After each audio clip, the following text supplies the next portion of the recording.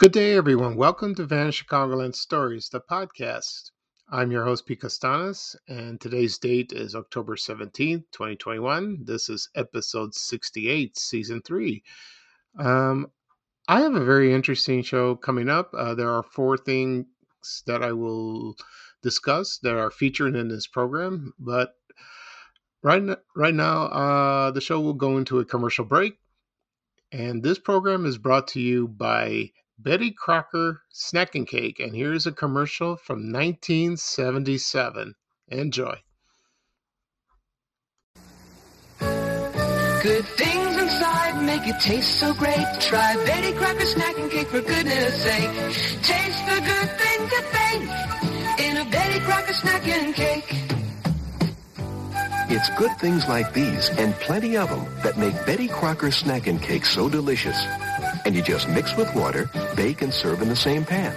Taste the good things that bake in a Betty Crocker Snack and Cake. Another day is here, and you're ready for it. What to wear? Check. Breakfast, lunch, and dinner? Check. Planning for what's next and how to save for it? That's where Bank of America can help. For your financial to-dos, Bank of America has experts ready to help get you closer to your goals. Get started at one of our local financial centers or 24/7 in our mobile banking app. Find a location near you at bankofamerica.com/talktous. What would you like the power to do? Mobile banking requires downloading the app and is only available for select devices. Message and data rates may apply. Bank of America N.A., member FDIC. Okay, I am back. I hope you enjoyed the commercial. A little trivia about this particular brand and the actor who was in the commercial. You can find that on YouTube. One of the kids featured in the commercial was Adam Rich. He was an actor. He portrayed Nicholas Bradford on Eight is Enough, and that show ran from 1977 to 1981. And also on the last episode of the show was Ralph Macchio, and he played, I forgot, his name was Jeremy. He was a cousin of Abby, which is Tom Bradford's second wife. And he joined the show, and he was unknown. Nobody knew who he was until later on he got his big break as in The Karate Kid in 1985, and it's a classic, 1980s classic. I like the movie, but I'm not obsessed with it. It's very good. But I like Pat Morita, who played Arnold in Happy Days. I loved him in that movie. He was wonderful. Wonderful. But he was a funny man. I mean, but he took a serious role, but I can't help it. I thought he would do something goofy in the movie, but he didn't. So that was fine. Also, one other trivia in the show that the actress who portrayed the mother, Joan Bradford, was Diana Hyland. And at the time, she was John Travolta's girlfriend, and she was a lot older than him. And she died in 1977. She only filmed 4 episodes. And the next season, they wrote in her death. And then Tom Bradford, played by Dick Van Patten, married Abby, played by Betty Buckley. And then she stayed for and then they dated, and then they got married on the show, and they stayed until the end. And Diana Hyland died, like I said before, in 1977. And I think it was right around the time that John Travolta was working on his classic movies, Saturday Night Fever. And so that's kind of sad, but so long ago, my goodness, that's a very interesting story. Okay. I want to talk about a couple of things before we start the show. Yesterday, I went to Wizard World, comic book convention in Rosemont, for the first time in a couple of years. They did not have the show in 2020 due to the fact of the pandemic, and that was canceled. I went yesterday, and it's a smaller venue, and not many. They had the usual stuff, comic books. They sold jewelry, cards, all kinds of stuff. I like going there. I've been going there for over 20 years. But like I said before, it was a smaller venue. But hopefully next year will be bigger once the pandemic is gone and everyone gets vaccinated. And there were some celebrities there. I didn't talk to them, but I saw them afar. Like, for example, Lou Ferrigno, Dean Cain, who played Superman in The Adventures of Lois and Clark. William Shatner was there. And I saw him far away, but he's 90 years old, so he doesn't stay very long. But, I wish I would meet him because he went into space a couple of days ago. God bless him. And then when I saw that, I hear the Star Trek theme in my head. That's amazing. So I had a good time. It was very nice. Hopefully, we'll see about next year. Okay, and then one more thing. This past Friday was the 70th anniversary of I Love Lucy, and it's one of my favorite shows of all time. Lucille Ball, I just love her. I can't get her out of my mind. I'm just the people who are fans of her are called Lucy Files, I believe. So on Friday night, I pop in the Blu-ray DVD of the show, and I watched the first episode, which was the girls want to go to a nightclub. Believe it or not, that is not the first episode filmed. That is the first episode that aired. The first episode that was filmed was episode 4, called Lucy Thinks That Ricky is Going to Murder Her.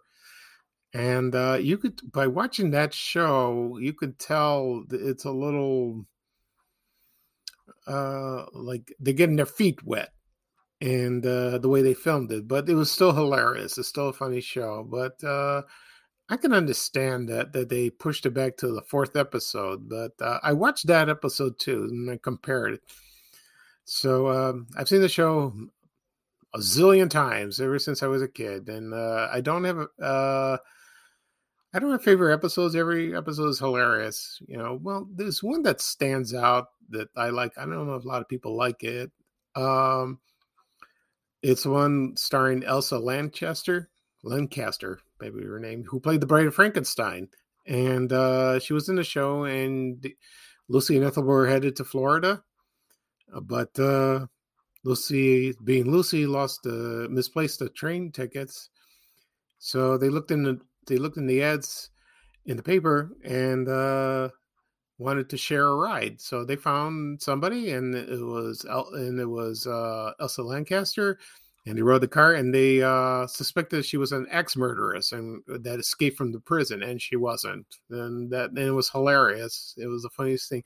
On the way to Florida, they had a flat tire. Ethel changed it, but Lucy put the flat tire instead of the new one, and they started all over again. And then when they arrived to Florida, they stopped at the diner, but the other lady just dumped them, and then she drove off, and then they had to hitch a ride on a chicken truck, and then they arrived in Florida, which I thought was funny. But there are other classic episodes I like, so that was fun. So hope it lives on forever. It's a great show. Okay, back to business. I will talk about 4 topics on this show. Number 1 will be the Jewel Grand Bazaar grocery store. Second will be the John T. Shane clothing store. Number 3 will be about Kitty Town, the amusement park that was located in Norridge, Illinois. And the last thing I will talk about is Officer Leonard Baldy. A lot of people don't remember him. They probably assume he's just an ordinary police officer, but he was famous for something. And I will explain that at the end of the program. Okay, first off, we're going to talk about the Jewel Grand Bazaar. As you know, Jewel Food Stores has been around in Chicago for many, many years. But in 1973, they did an experiment on a store, and they named it the Jewel Grand Bazaar. And the first one was located at 54th Street and South Pulaski Road on the southwest side of Chicago. And it was a 24-hour store. And they featured bulk packaging and free samples on the weekends, which they do now. It sounds like a Costco to me, or a Sam's Club, like that. I never shopped those stores, and because, well, first of all, I'm single. I think that's for families, and they buy in bulks, and it's reasonable. Plus, you have to pay membership. So I just go to a regular store like Jewel or Mariano's, but mostly Jewel I go. Anyway, so that was very successful, but it didn't last very long. And then usually they had a Jewel and an Osco. It was always a combination. That's still true to this day. And the second one, the second store that opened was in 1974, and that was at 87th West 87th Street in Chicago. That is the Chatham neighborhood by the Dan Ryan Expressway. And in 1977, they opened a third one, which was at the Brickyard Mall, which is at Diversity and Narragansett on the north side. And the fourth location was in Franklin Park, Illinois. And there was also one at Grand Avenue and Costner on the Chicago West side. And I can't think of any other location. I think that's it. And then about the 1990s, that changed. And they went back to a regular Jewel grocery store. But they still carry on the traditional bulk foods that lives on to this day. And believe it or not, when the Brickyard Mall changed around in the early 2000s, the Grand Bazaar store was demolished and they replaced it with a small Jewel's grocery store. Interesting. Excuse me. So I remember there was another one I remember. There was one on 95th and Pulaski, and that was in Oak Lawn. And I used to go to that one. And that was close.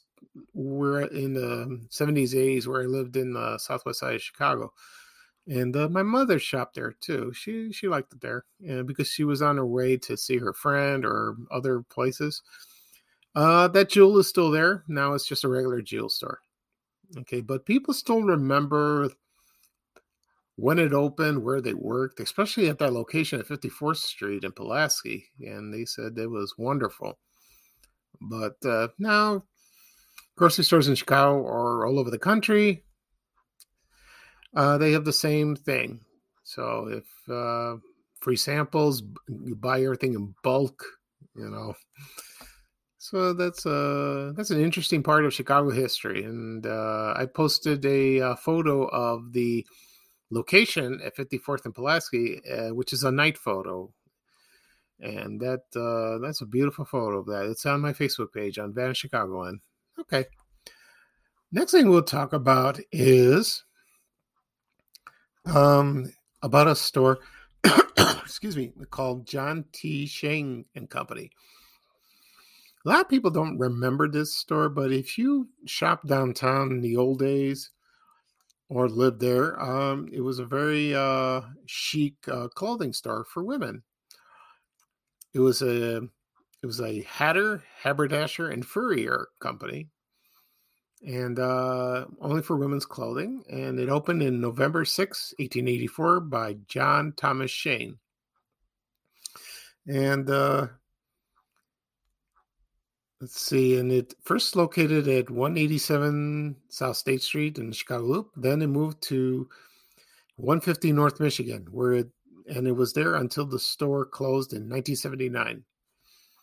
And I found I didn't find much on the internet, any photos, but I did find a hat, a woman's hat, and a hat box. And it had the logo of John T. Shea. And I thought it was pretty cool. So I posted it on my page, and it was very chic. There were stores like that in downtown as well. They were similar. Like, for example, Evans Furrier, excuse me. Or William A. Lewis, and also Bramson's, and a lot of women's clothing. And then later on, there was Rosalie, which my mother shops. She loved that store. She misses it to this day.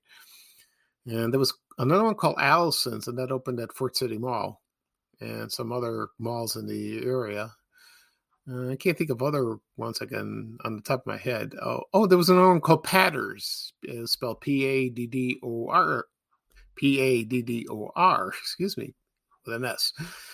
So that's an interesting store to look at. I'm sure the clothes were beautiful, And then when you go to 150 North Michigan, if you're over there, you can just visualize that store was there. That's very interesting. Okay.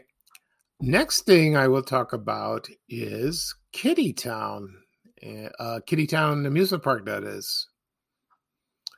And that amusement park opened. Excuse me, I've been coughing all day long. Forgive me. That opened in the summer of 1953, and it was located where Harlem Irving Shopping Center is, which people call it the HIP in Orange, Illinois. The shopping center opened in 1955, 56, but believe it or not, the amusement park was still there, and it was on the north side of the mall. And some of the rides they had the Tilt-A-Whirl, merry-go-round, the Little Dipper, that was the roller coaster over there that came. They installed that about 3 years later. In 1956, they had the Whip, the boats. They had boats, the Skyfighter. They had, and let's see, Midget Racer, hand cars, and a tractor ride, and a 5-car Ferris wheel, and a miniature train, which I'm going to talk about that in a second. And they had pony rides there for the kids. And the funny thing about that is they also had a kiddie train, like I mentioned before, and you will go through a tunnel and a bridge. Sounds like a lot of fun. I wish I rode that. And this was sponsored by the Bowman Dairy Company, and in the 50s. So a lot of people remember that milk company. The other one was Hawthorne Melody, which I'll probably discuss that in a future episode about those milk companies in Chicago. And on the weekends, where if you reserve a birthday party for your child, they would have a small red fire engine, and they would play its loud siren all over the neighborhood. And some kid was going to have a birthday party, and they're going to Kittyland. And the first ride, of course, would be the fire truck. And there's pictures of that on the internet, and it's kind of cool. They still do stuff like that. And they used to pick up, the fire truck used to pick up the kids at their homes and then take them to the amusement park, which was kind of... So whenever they never used the truck for the birthday parties, they used it for a ride, when not in use of that. So that's interesting. Then Kitty Town closed in 1964, and they didn't say why. It seems like the same reason for Riverview, which closed in 1967. There was revenues were down. Neighborhood got a little sketchy. Not true at Kitty Town, but and they sold all the rides just like at Riverview, and then they replaced it with other businesses.